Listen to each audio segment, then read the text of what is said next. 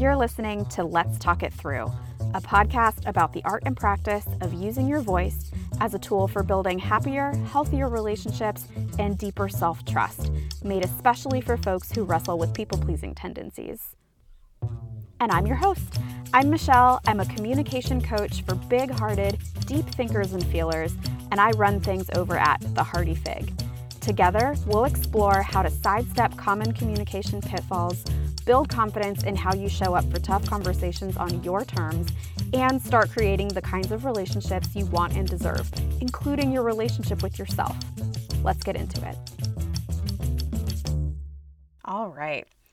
So today's episode, hello, by the way, how's it going? Glad to see you're back for episode 2. I'm loving this platform so far, I gotta say. I know I'm 2 whole episodes in, so things could change and I'm open to seeing what that looks like. But for now, this is just so fun. I've always loved kind of using my voice as a sharing mechanism. That's such a weird formal way to put that, but it's just been such a natural way to show up and share and connect with you. And I'm loving it. So thanks for being here. And I think we should just jump right in. Today's episode is kind of a continuation of last week. You know, last week was sort of level setting, groundwork. We talked about sort of the basics of people pleasing and how it can contribute to what feels like lopsidedness in our relationships.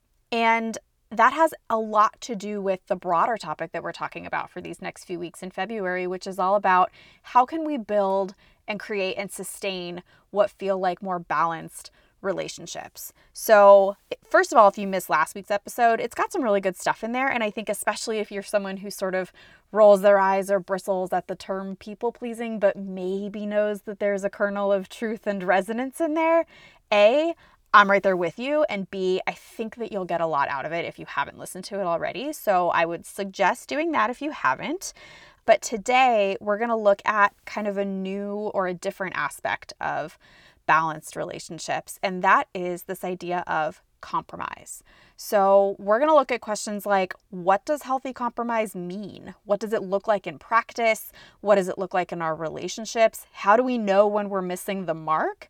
And I think there's this underlying question underneath all of those, which is, am I doing it right? Right? You know, I think many of us struggle to know when we're maybe giving too much. And then once we have that awareness, we might find it really difficult to move that line and take a harder stance on certain things. So we know compromise is an important topic in relationships, but I think some of the how is where it gets fuzzy. So we're going to look at some of that. And to wrap up the episode a little later on, I'm going to share a cool concept that kind of helps me orient myself in this topic of compromise and find my way closer to what feels like the line in the sand, the balance place. And I'm going to share some questions. I think there are 4 helpful questions that are going to help you gauge when a compromise might be asking too much of you. And, you know, there is another side to this conversation, which is, when am I asking too much of someone else? But I think for the purposes of staying sort of narrowed in and focused today, I'm going to talk more about that first question, which is, how do I know when something is asking too much of me? Because when you think about the groundwork we laid last week, which had a lot to do with this idea of people pleasing, even if you hate that term, I think that has a real tie-in with this idea that, you know, sometimes to keep our relationships humming, we might be tempted to overgive, to overcompromise, to cave when we don't want to say yes when we'd rather say no. And that's the lens I want to bring today to help us find more of that middle ground and what feels more like equitable balance in any relationship. And you know, it's funny. I actually went back and found, you know, I've been writing on topics like this for years in different ways and on different platforms. And I found that I actually have a blog post on this idea of healthy compromise in relationships and how do we know how much is too much. But in looking through that, I actually found that there was more to discuss and more nuance to bring and more that we could explore. So we're going to kind of broaden the lens. We'll cover some of the stuff in that blog, but I'll make sure to include a link to the updated article in the show notes as well. So I think the logical question to start with is, what is healthy compromise in relationships? And maybe more importantly, why does it sometimes feel so hard to define? At a basic level, we all know that the ability to compromise is one of those things that you'll find at the center of every healthy relationship. We know that there are always going to be times when someone who's important to us wants or needs something from us.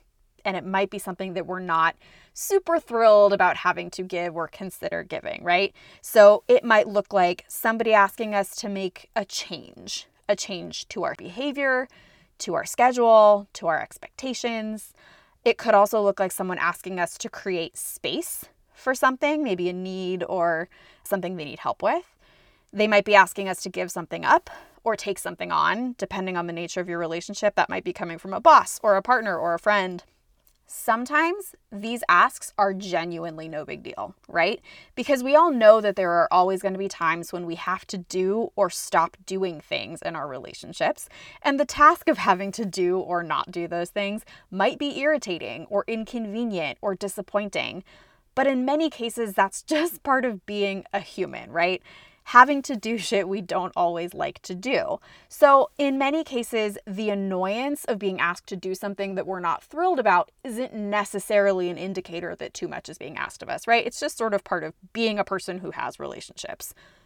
But other times, the impact of these asks, these things being asked of us, somehow feels bigger, somehow feels itchier. And that can be where we start to ask all kinds of questions quietly to ourselves, like, should I push back here? Am I overreacting? Am I making this into a big deal when it's not? Am I going to regret being difficult? Should I just suck it up? And this is the kind of thing that we're going to talk about today. A really interesting thing happened when I went to look up the word compromise, because a dictionary definition is always a great place to start, right? So I looked it up in the verb form, and when I did that, there were two definitions that came up. I think it was from the Oxford Dictionary. Two definitions came up side by side. The first one said, to settle a dispute by mutual concession. Makes sense. The second definition said, to accept standards that are lower than is desirable. And I thought, wow, that's pretty poetic. So my question to you here is, how often do we conflate the two? Or at least, how often do we sit down with a goal of aiming for the first definition, which was to settle a dispute by mutual concession, right? To find middle ground, to find that mutually agreeable solution. How often do we sit down aiming for that and end up doing that second one, which is to accept standards that are lower than is desirable as a means of finding a solution? How often do we end up compromising on ourselves instead of finding that mutual compromise? And maybe even we find ourselves doing that because there's some of that fear of conflict bubbling up, like we talked about last week, right? So when this question about healthy compromise comes up, I think what many of us are really asking is, like I said earlier, am I doing this right? Either, am I giving too much of myself here?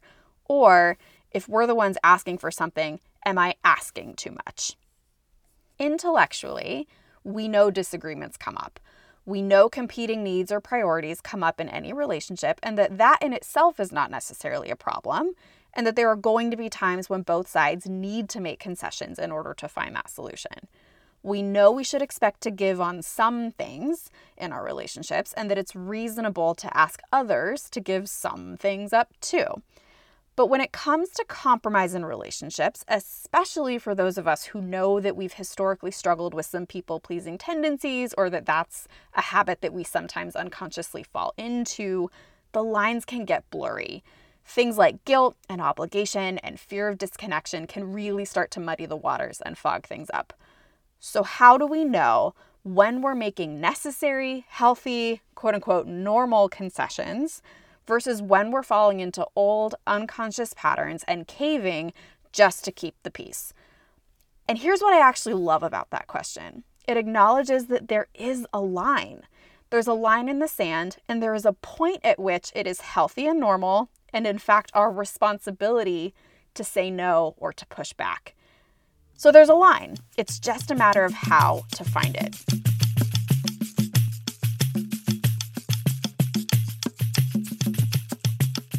So let's get into that.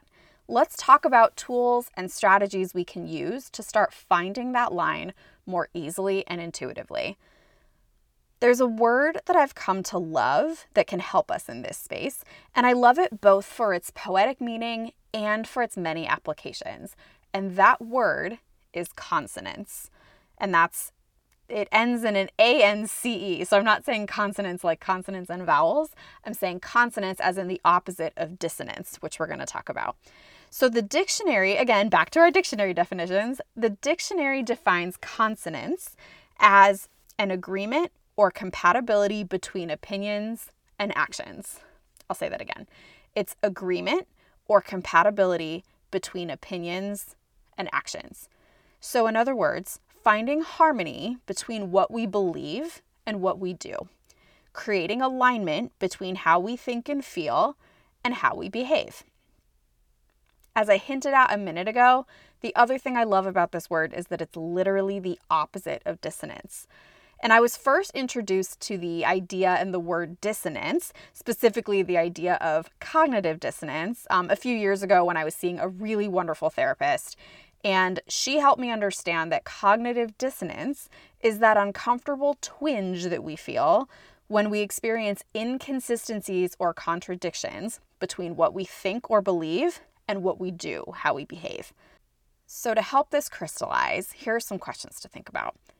Have you ever told yourself that you were on board with someone else's ideas or their plan because you didn't want to cause trouble or rock the boat, even if that plan was in conflict with your needs or your values in some way?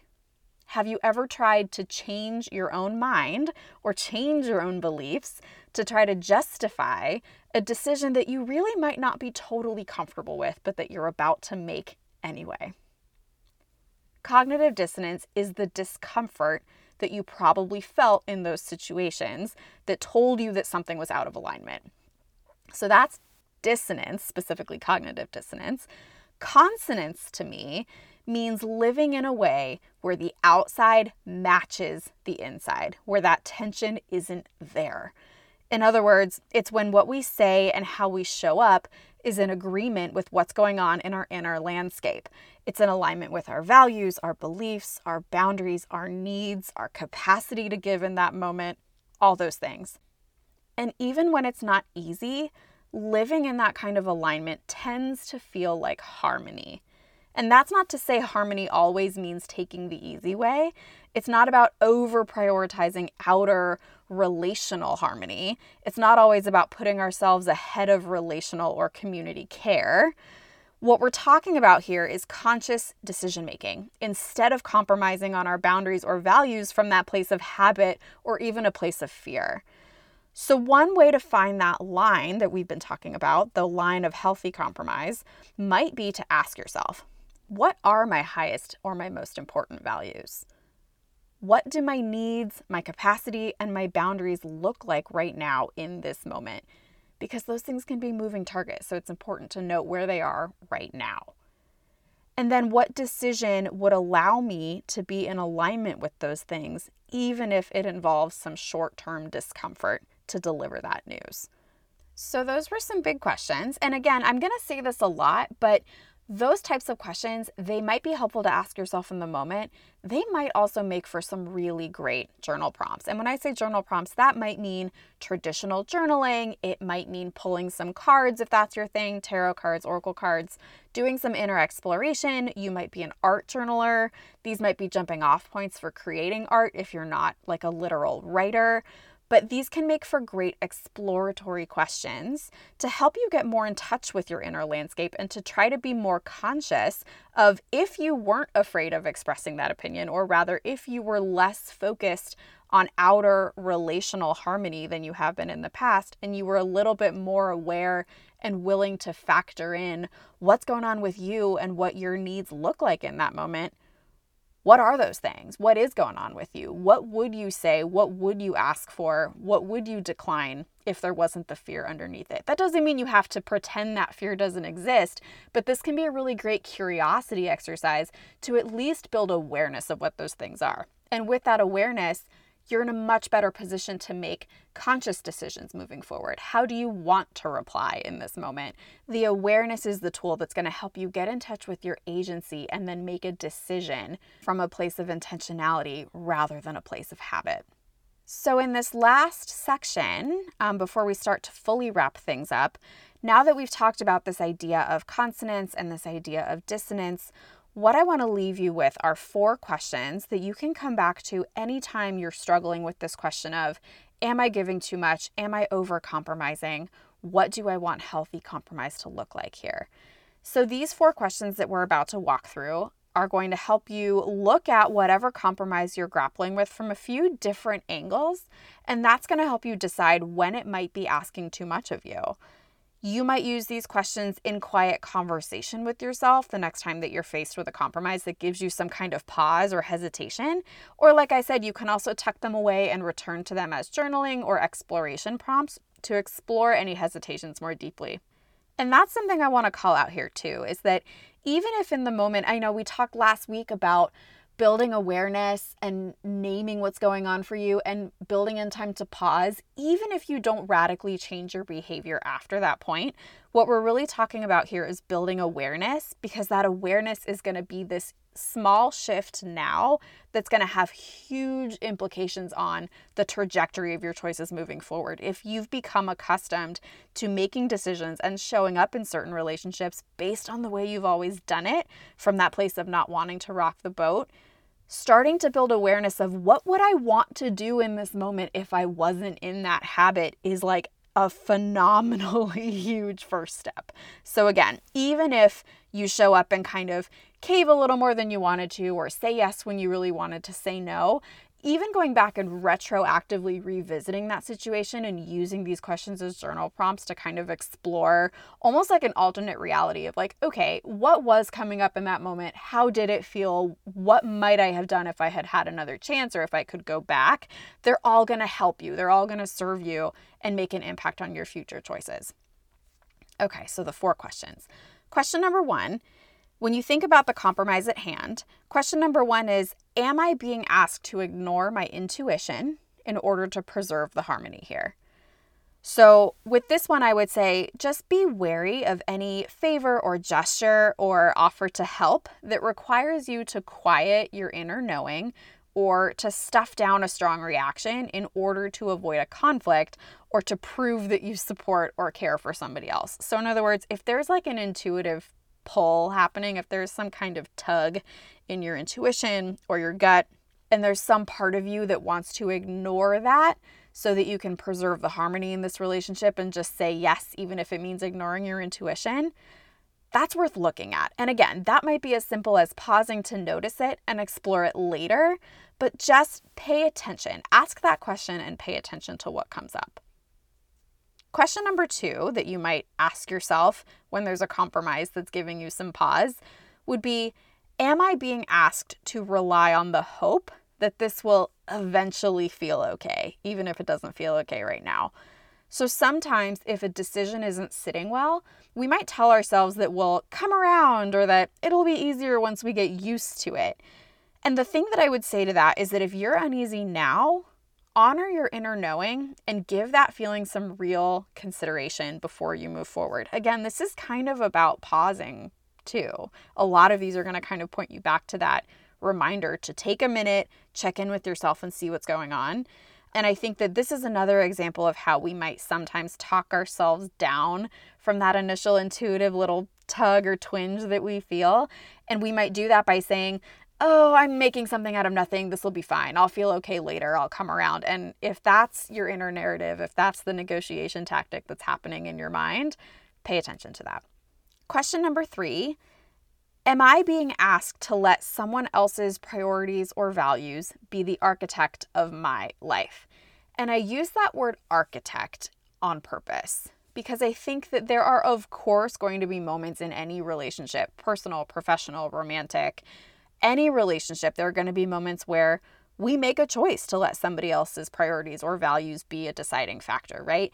In fact, I was just talking with a friend the other day and we were saying how, I don't remember where one of us heard it. I think it might have been like a cup of joe, like nugget of gold in the comment section, which happens so often. If you're not a follower of Cup of Joe, Joanna Goddard, she's like one of the OG bloggers, and the comment section is like one of those rare corners of the internet where everything is just delightful most of the time. But somebody said something that was like, when my husband and I are trying to make a decision and we're in disagreement, we usually default to letting the partner who cares more make the choice. And I just thought that was really cool, right? So that goes back to this idea of like, yes, there are of course going to be times where we are consciously deciding to let someone else's priorities or values dictate an outcome. But when those priorities or values become the architect of our life, that's something different. And I think this can happen in relationships where there's a power imbalance. So that might be in a work setting or maybe in a romantic partnership. But if there becomes a pattern where one person's priorities are kind of becoming the thing that's building the scaffolding of the entire relationship, that's the thing I want to draw our attention to here. And it's a little bit of a you know it when you see it sort of thing. But this question is a great way to consider whose needs are driving the bus and to what extent. So if this is a compromise that you can make without getting pulled away from your deeper needs or your values or your sense of identity, great. But if that gives you pause, don't just gloss over it. And then the fourth and final question that you might return to if there's a compromise in front of you that's giving you some pause would be this question of, am I being asked to use logic to discredit what my gut is telling me? So you'll notice for all four of these questions, we're putting a real emphasis on what's happening in your intuition. And that's not to say that in everyday life, it always makes sense to heavily lean into your intuition and discredit your logic brain or your emotional brain. The three like to work in harmony, and I think we can make some of our best decisions when we're in that space. However, for many of us who struggle with people pleasing, I think we often lean into our brain, our logic brain, which likes to tell us to ignore our intuition. It likes to logic negotiate us. It likes to distract us from our intuitive knowing by using logic, which is heavily valued, by the way, in our patriarchal society. We lean heavily into logic and we almost treat it, sometimes we do treat it as more valuable than some of those other types of knowing, our intuitive knowing and our emotional knowing. So I would caution you, if you notice that that's happening, if there's some part of you that's trying to use logic to talk yourself out of what another part of you knows, whether that's your emotional knowing or your intuitive knowing, notice that. Just notice that it's happening. For me, I know it's a big red flag when I catch myself trying to use detached logic to kind of strong arm my gut into submission. So take note of how hard you're having to fight on an inner level and talk yourself into this thing. Whatever you choose in the face of this compromise that you're looking at, know this. There are situations that call for compromise, and they're going to continue showing up in all of your relationships. There are, of course, going to be times when you'll need to bend, when it makes sense to sort of cave or put your own needs or priorities on the back burner. And there are other times when you'll need to dig deep down to find your roots and hold your ground. But there's going to always be something somewhere inside you that knows when you're being asked to give too much. In fact, you probably already feel it, and you have strong mechanisms in place that are either distracting you from it or talking you down from it or redirecting your attention to something that's, often credited as being more credible, like your logic brain. Our job is to just start paying attention to when this is happening, to start honoring that voice of your intuitive knowing, and to remember that love or loyalty alone are not reasons enough to make every concession that's asked of you. And I know that's a little bit hyperbolic. Like, of course you shouldn't be making every concession that's asked of you. But I also think if many of us got honest with ourselves, the percentage of time when we say yes when we'd rather not is probably higher than we'd like to admit. And if that's the case for you, my hope is that these questions will help you find a minute to sort of pause, look at that from a few different angles, and come back to center. And even if it's retroactive in a journal or looking in hindsight, making note of what you might actually want to do in those moments and how you might want to show up differently if you're in a habit of sort of erring on the side of compromising to keep the peace. The last thing I just want to name here is that if you're not used to pushing back in your relationships or being especially assertive, you might find that healthy compromise feels like conflict at first. It might feel like you're being aggressive when you're actually being assertive, and that's totally normal and it's totally okay. This is going to get easier and feel more natural with practice and with patience.